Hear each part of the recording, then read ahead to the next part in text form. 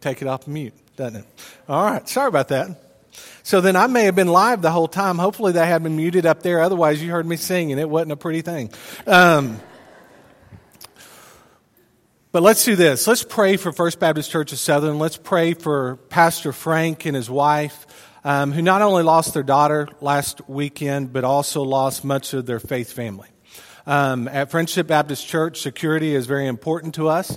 And just so you know, this morning, when we are done, we would love for you, if you'd like to be a part of our security team, or our greeter team, we'd love for you to sign up for that out there. We're going to have some meetings in the coming weeks. We're going to have trainings in the coming weeks also. And so we need your help. And we would love for as many people a part of this faith family to be a part of that team as we possibly can have. Okay? Let's pray together, though. Father God, we come before you now, Lord Jesus, and just lift up First Baptist Church of Sutherland to you. Father, we lift up Pastor Frank to you and his wife. Lord, we lift up every family that was affected by that horrific act last Sunday at about this time. And Father, we lift up that community. We lift up every first responder. And Father, we just ask, Lord Jesus, just for peace and comfort. Father, we thank you how the church, Father, the greater church, has rallied around that church to offer up strength and support and prayers. And Father, we just pray for them now, even as they are having worship services in that community this morning. Father, we pray that you'll just bless the preaching of your word there and here and everywhere else. For us in the name of Jesus we pray. Amen. Amen. Well, this morning we're going to continue our sermon series, or our sermon that we started last week entitled Christ and the Gentiles. Last week we looked at the time that Jesus left the geographical boundaries of Israel and went into the land of Canaan. We read of this in Matthew chapter 15, verse 21. We read, "And Jesus went away from there and withdrew to the district of Tyre and Sidon." Why did Jesus go away? We looked at that, but by way of review, it helps us as we review this because it sets up what we're going to talk about this morning. Jesus' time on earth is coming to an end. Political storm after political storm is occurring. There's three specific groups that are causing this storm that Jesus is experiencing right now. The first one being the people, the Jews. They're trying to take Jesus by force and crown him their earthly king. As we looked at a couple of weeks ago, following the feeding of the 5,000, plus the women and the children, the people are ready to take Jesus by force and appoint him king. And Jesus does not want to have any part of that. There's coming a day when Jesus is going to return and he is going to be crowned the king of this world. But the time was not right. As we looked at that week, Jesus came to be served, or to serve, not to be served. Also, the religious leaders are trying to kill Jesus. Matthew 12:14 says, "But the Pharisees went out and conspired against him on how to destroy him." And then Herod was an enemy of Jesus and was instrumental in his death. So there's a lot that's going on within Jesus' life right now. Facing the mounting opposition and pressure, Scripture tells us that Jesus withdrew. He withdrew from Galilee and he heads northeast to the banks of the Mediterranean Sea, to the land of Canaan. There he encounters a Gentile woman. This woman had a daughter who was possessed with a demon.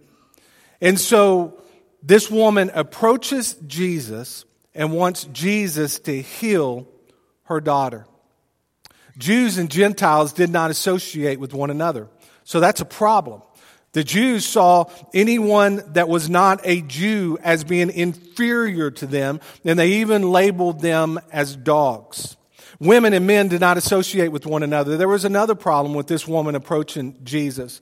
And in addition to that, the disciples did not like this woman, and so they begged Jesus to kick this woman to the curb. So there's a lot going on even within this woman's life. Even though she was not received well, and it appeared that Jesus was shunning her, she did not give up. Jesus was not shunning her. He was testing her. And he was testing her faith. And as a result of her persistence, Jesus blessed her faith and healed her daughter.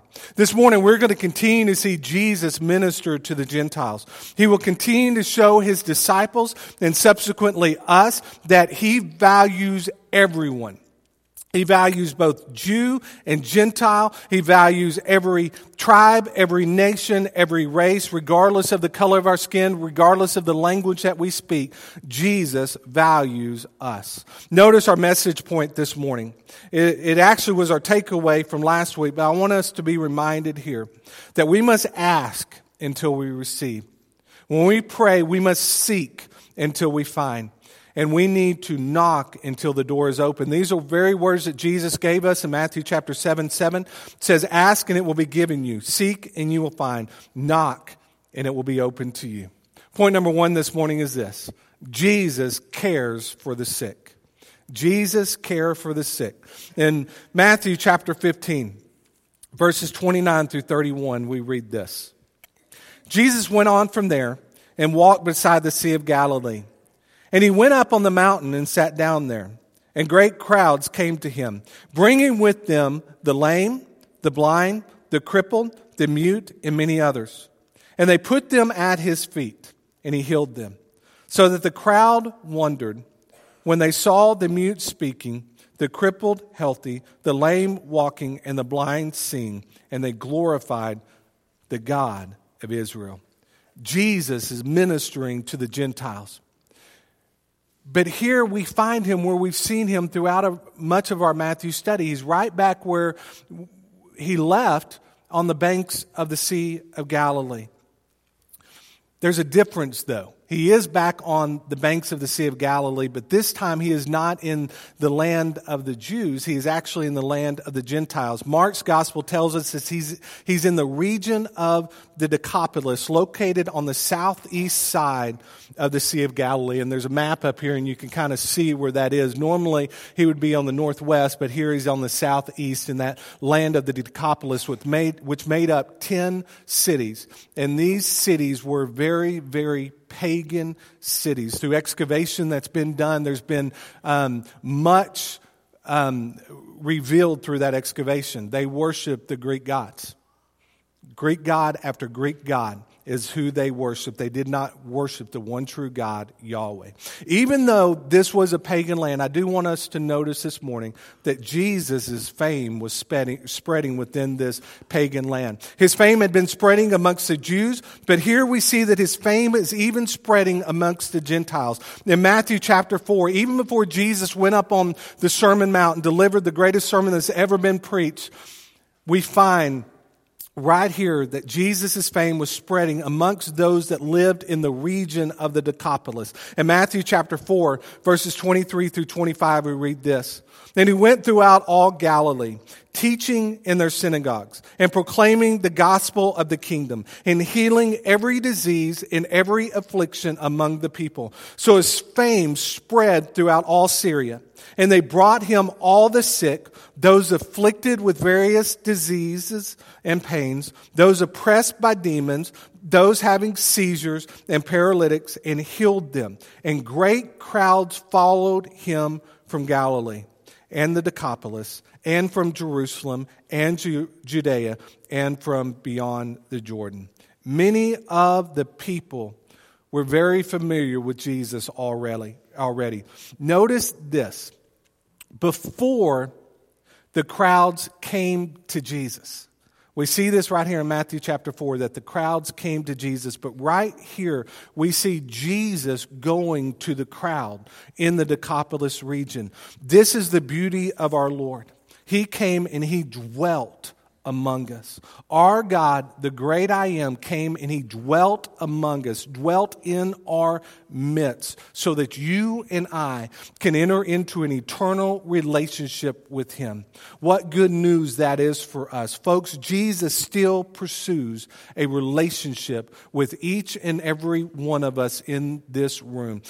As we look here at verses 29 and 30, this is what God's word says. Jesus went on from there and walked beside the Sea of Galilee. And he went up on the mountain and sat down there. And great crowds came to him, bringing with them. Why did Jesus sit down on that mountainside that day? I think it was to show all of the crowd that he is accessible. That anyone that wants to come unto him is able to do that. John 14:6, one of my favorite verses, as well as I'm sure many of yours. Jesus said, I am the way and the truth and the life. No one comes unto the Father except through me. Jesus came and showed us as he dwelt among us that all of us are able to come unto him. That was an invitation to all of us to come unto him so that we could enter into an eternal relationship with God the Father. Notice Jesus' response to the needs of the people.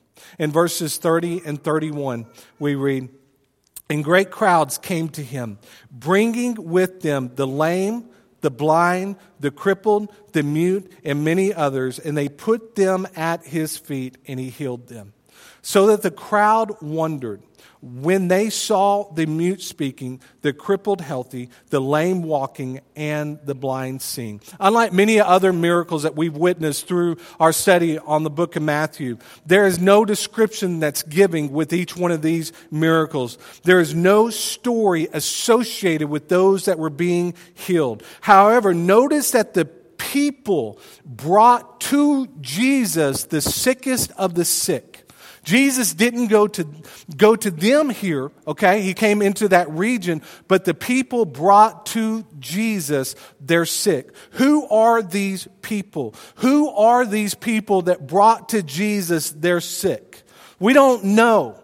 But as I was preparing for this message and began to think about who possibly are these people, these very people could be the ones that Matthew wrote about in Matthew chapter 4. These people could very well have been those that had already been healed by Jesus.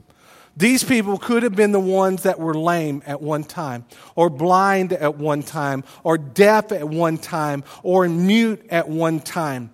They could have also been those that had sat at the feet of Jesus as he delivered the Sermon on the Mount. And as he went from city after city, healing all of the people around Galilee.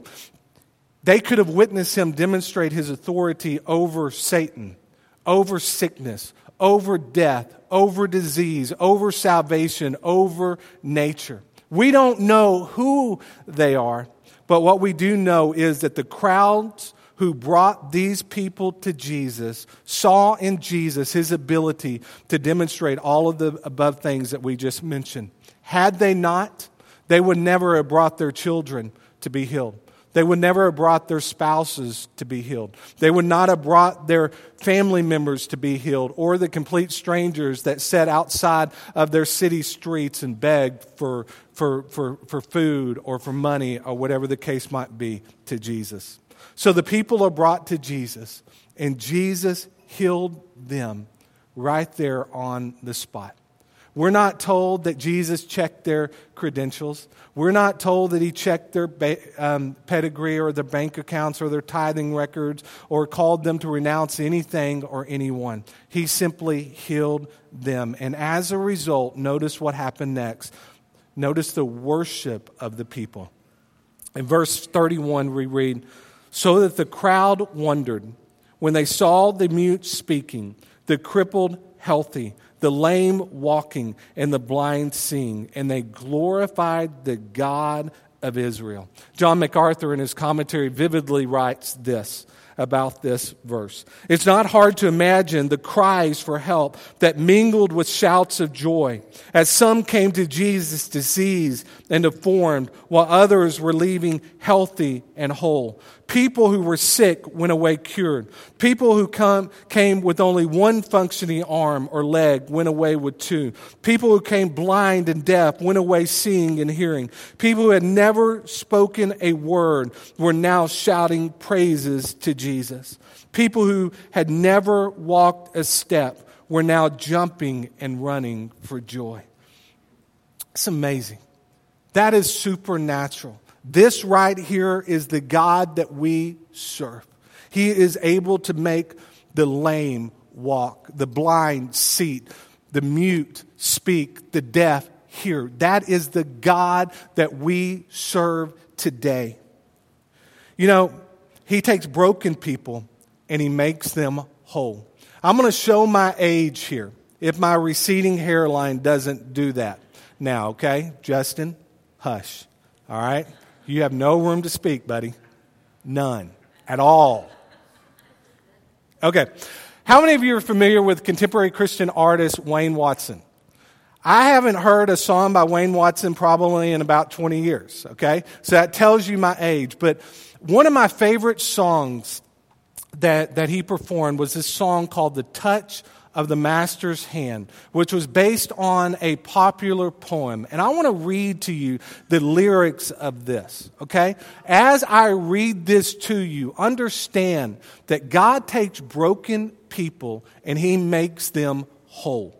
And this is how this poem or song goes. It says, well, it was battered and scarred, and the auctioneer felt it was hardly worth his while to waste much time on the old violin, but he held it up with a smile. Well, it sure ain't much, but it's all we got left. I guess we ought to sell it too. Oh, now who'll start the bed on this old violin? Just one more and we'll be through. And then he cried, one, give me $1. Who will make it two? Only $2? Who will make it three? $3 twice. Now that's a good price, but who's going to bid for me? Raise up your hand now. Don't wait any longer. The auction's about to end. Who's got $4? Just $1 more to bid on this old violin. Well, the air was hot and the people stood around as the sun was setting low. From the back of the crowd, a gray-haired man came forward and he picked up the bow. He wiped the dust from the old violin, then he tightened up the strings. Then he played out a melody pure and sweet, sweeter than the angels sing. And then the music stopped, and the auctioneer, with a voice that was quiet and low, he said, now what is my bid for this old violin? And he held it up with the bow. And then he cried out, one, give me 1,000. Who will make it two? Two only, 2,000. Who will make it three? 3,000 twice. Now that's a good price. Come on. Who's going to bid for me? And the people cried out, what made the change? We don't understand. Then the auctioneer stopped and he said with a smile, it was a touch of the master's hand. You know, there's many a man whose life's out of tune, battered and scarred with sin, and he's auctioned cheap to a thankless world much like that old violin. Oh, but then the master comes, and that old foolish crowd, they never understood. Then the auctioneer stopped and he said with a smile, it was the touch. That's all it was. It was the touch of the master's hand. Those broken and battered lives were made whole by the touch of the master's hand. So too, if you are here this morning and you are broken, you too can be made whole by the master's hand. If you don't know Jesus, in just a few minutes we're going to have an invitation. And I invite you to come so that you can be made whole by the touch of the master's hand. If you are a believer in this room, who is it that you need to go and bring to Jesus? Who is it that you and I know that's broken, that is in need of Jesus? Who do we need to go out and personally invite into an eternal relationship with Jesus Christ so that their broken lives can be made whole by the touch of the Master's hand? Notice our second point. Our second point is this. Jesus feeds the 4,000. In Matthew 15, 32 through 39, we read these words. Then Jesus called his disciples to him and said, I have compassion on the crowd, because they have been with me now 3 days and have nothing to eat. And I am unwilling to send them away hungry, lest they faint on the way. And the disciples said to him, where are we going to get enough bread in such a desolate place to feed so great a crowd? And Jesus said to them, how many loaves do you have? They said, 7, and a few small fish. And directing the crowd to sit down on the ground, he took the 7 loaves and the fish, and having given thanks, he broke them and gave them to the disciples, and the disciples gave them to the crowd. And they all ate and were satisfied. And they took up 7 baskets full of the broken pieces left over. Those who ate were 4,000 men, besides women and children. And after sending away the crowds, he got into the boat and went to the region of Magadan. Notice the compassion of our Lord right here. In verse 32 again it says, and Jesus called his disciples to him and said, I have compassion on the crowd. Throughout our Matthew study, we've seen Jesus time after time demonstrate compassion for the crowd. And this word compassion comes from the Greek word that means splagnosemai.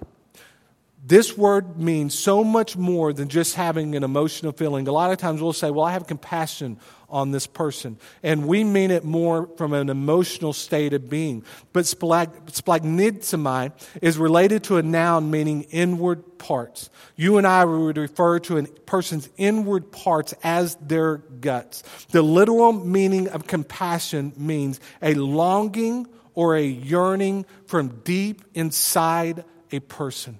When the biblical writers refer to the Lord's compassion, they are referring to a deep, internal, physical hurt. That's what Jesus had on this day when he looked out over this crowd. This crowd numbered 4,000 men plus women and children. We don't know how many thousands were there, but there were probably 12, 16, 20,000 people.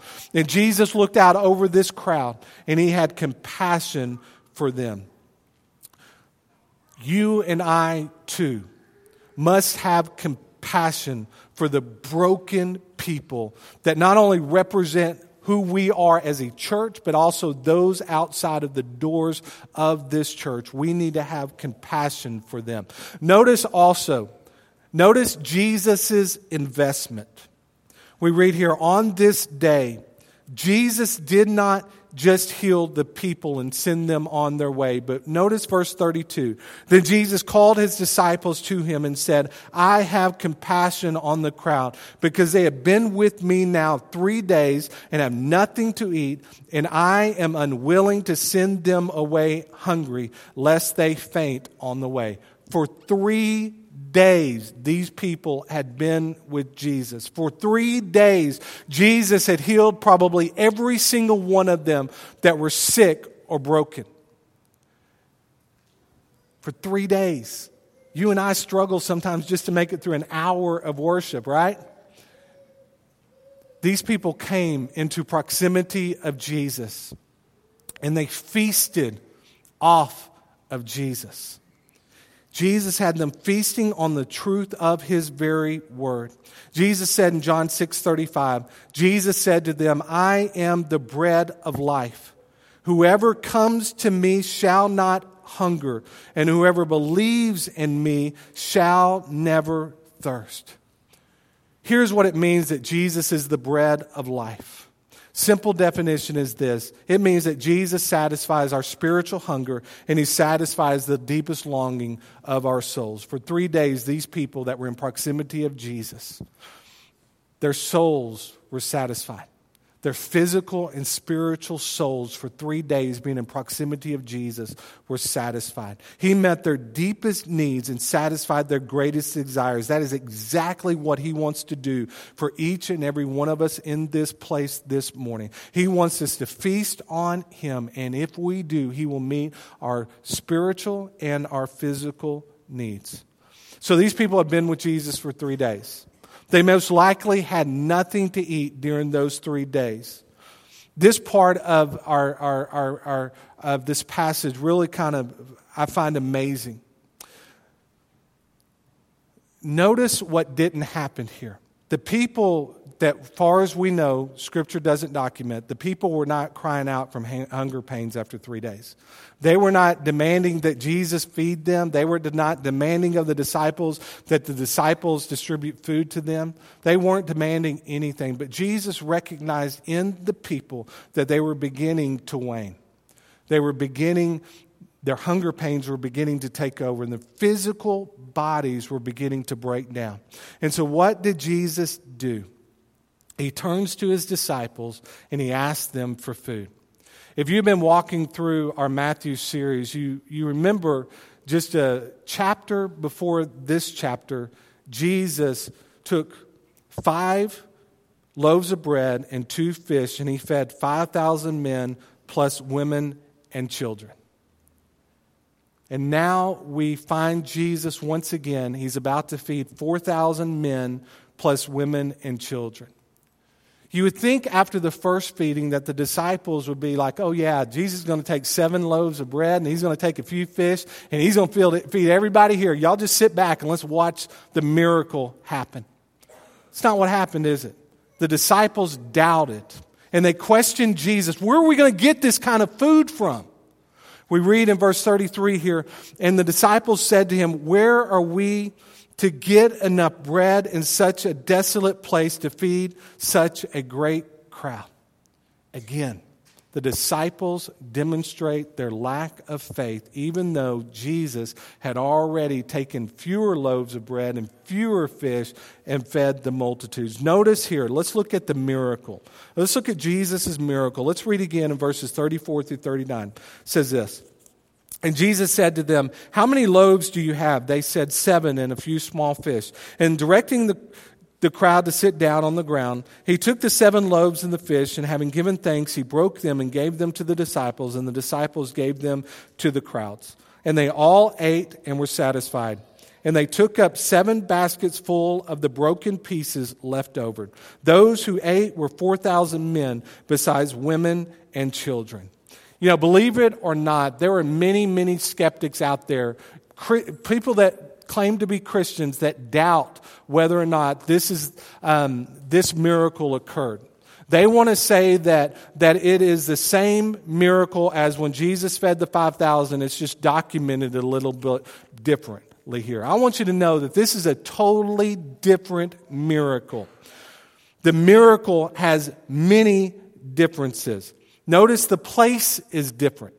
When Jesus fed the 5,000, he was on the banks of the western shore of Galilee. When Jesus fed the 4,000 men, he was on the eastern shore of Galilee. The audience was totally different. When Jesus fed the 5,000, there were mainly Jews that were there. When Jesus fed the 4,000, it consisted mainly of Gentiles. The quantity of food was different. When the 5,000 were fed, how many loaves of bread were there? There were 5. How many fish? There were 2. When he fed the 4,000, there were 7 loaves of bread, and then there was just a few fish. The days were different. When Jesus fed the 5,000, the people had been with Jesus for 1 day. When Jesus fed the 4,000, they had been with him for 3 days. The leftovers were different. When he fed the 5,000, there were 12 baskets left over. When he fed the 4,000, there were 7 baskets left over.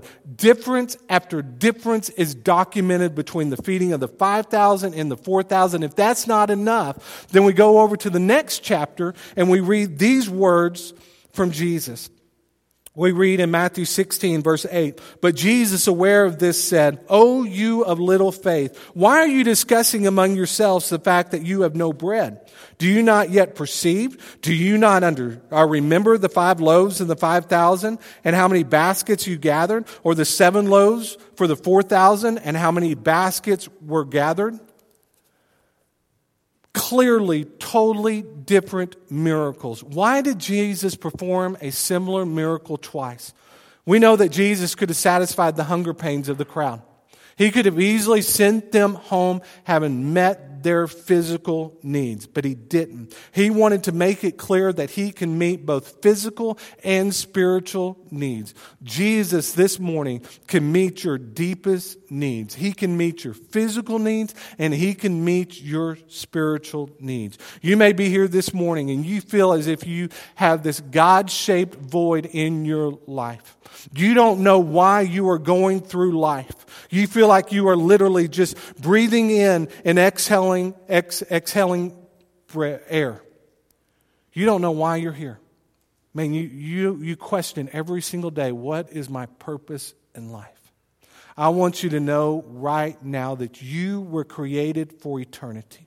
Every single one of us in this room, we were created for an eternal relationship with God the Father. Every one of us in this room. Then if you are here this morning, then you do not know Jesus Christ, I want to invite you to make the greatest decision that you could ever make. Scripture is clear that we come to Jesus by first repenting of our sins and asking Jesus to forgive us of those sins and making literally an about face. The word repent is a military term that literally means to turn around, to make an about face, to turn away from this world and enter into an eternal relationship with Jesus Christ. 2 Corinthians 5:17 says, if you are in Christ, you are a new creation. The old is gone, the new has come. That is what Jesus can do for you this morning. He can take that old life and he can give you a brand new life when you enter into a relationship with him.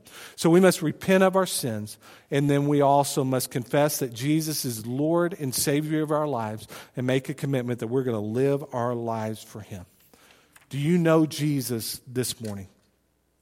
If not, let me invite you to come and make the greatest decision that you could ever make this morning. And when you do, guess what's going to happen?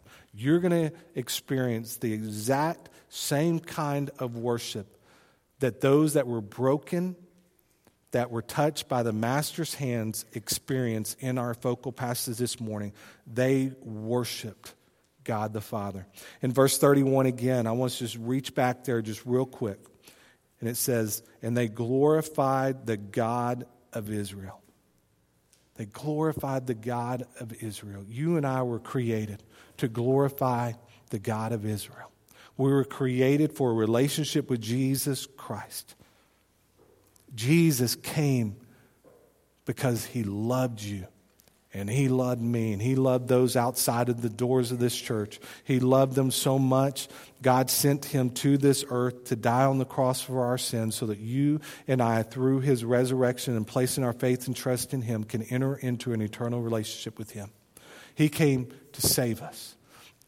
But he also, as we've looked at over the past 2 weeks, he came to save every person on this earth, both Jews and Gentiles. In Revelation 7, 9 through 10, we read of this promise. This is a great promise right here. There's going to come a day when both Jews and Gentiles are surrounded around the throne of God, and they are going to worship. We are going to worship. Notice what Revelation 7, 9 through 10 says. It says this, after this I looked, and behold, a great multitude that no one could number, from every nation, from all tribes and peoples and languages, standing before the throne and before the Lamb, clothed in white robes, with palm branches in their hands, and crying out with a loud voice, salvation belongs to our God, who sits on the throne and to the Lamb. Oh, my friends, the Lord values all of us in this room. He values every person outside of the doors of this church, both black and white, both Hispanic and Asian. He values everyone. And you and I, too, must value them and must take the gospel of Jesus Christ to them. Who do you need to bring to Jesus to be healed? Maybe physically healed, but most importantly, spiritually healed. All of us know people that do not have a relationship with Jesus Christ, and Jesus has called us to go to them, both Jews and Gentiles, every person, every language, every tribe. Who do you know that does not know Jesus Christ? You may be here this morning and you don't know Jesus. You don't know if you were to die today where you would spend eternity. You don't know.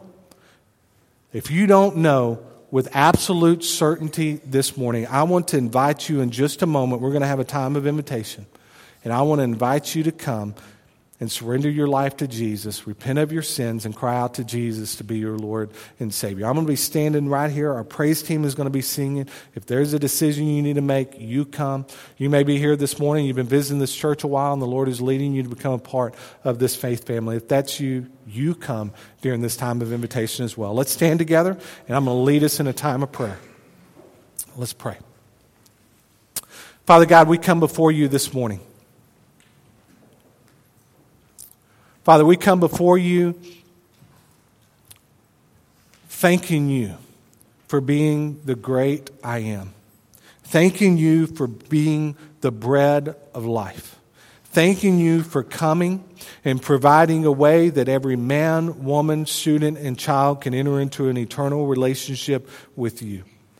Father, all of us know people that do not have a relationship with you. All of us, in a matter of days, are going to be surrounded by family members around a dinner table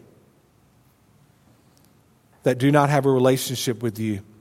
And so, Father, I pray that you will give us a great passion for the lost. Give us compassion for them. A compassion that moves us to act. Not just a compassion that causes us to have pity for somebody, but a compassion for the lost that causes us to move and to act and to actually do something about it.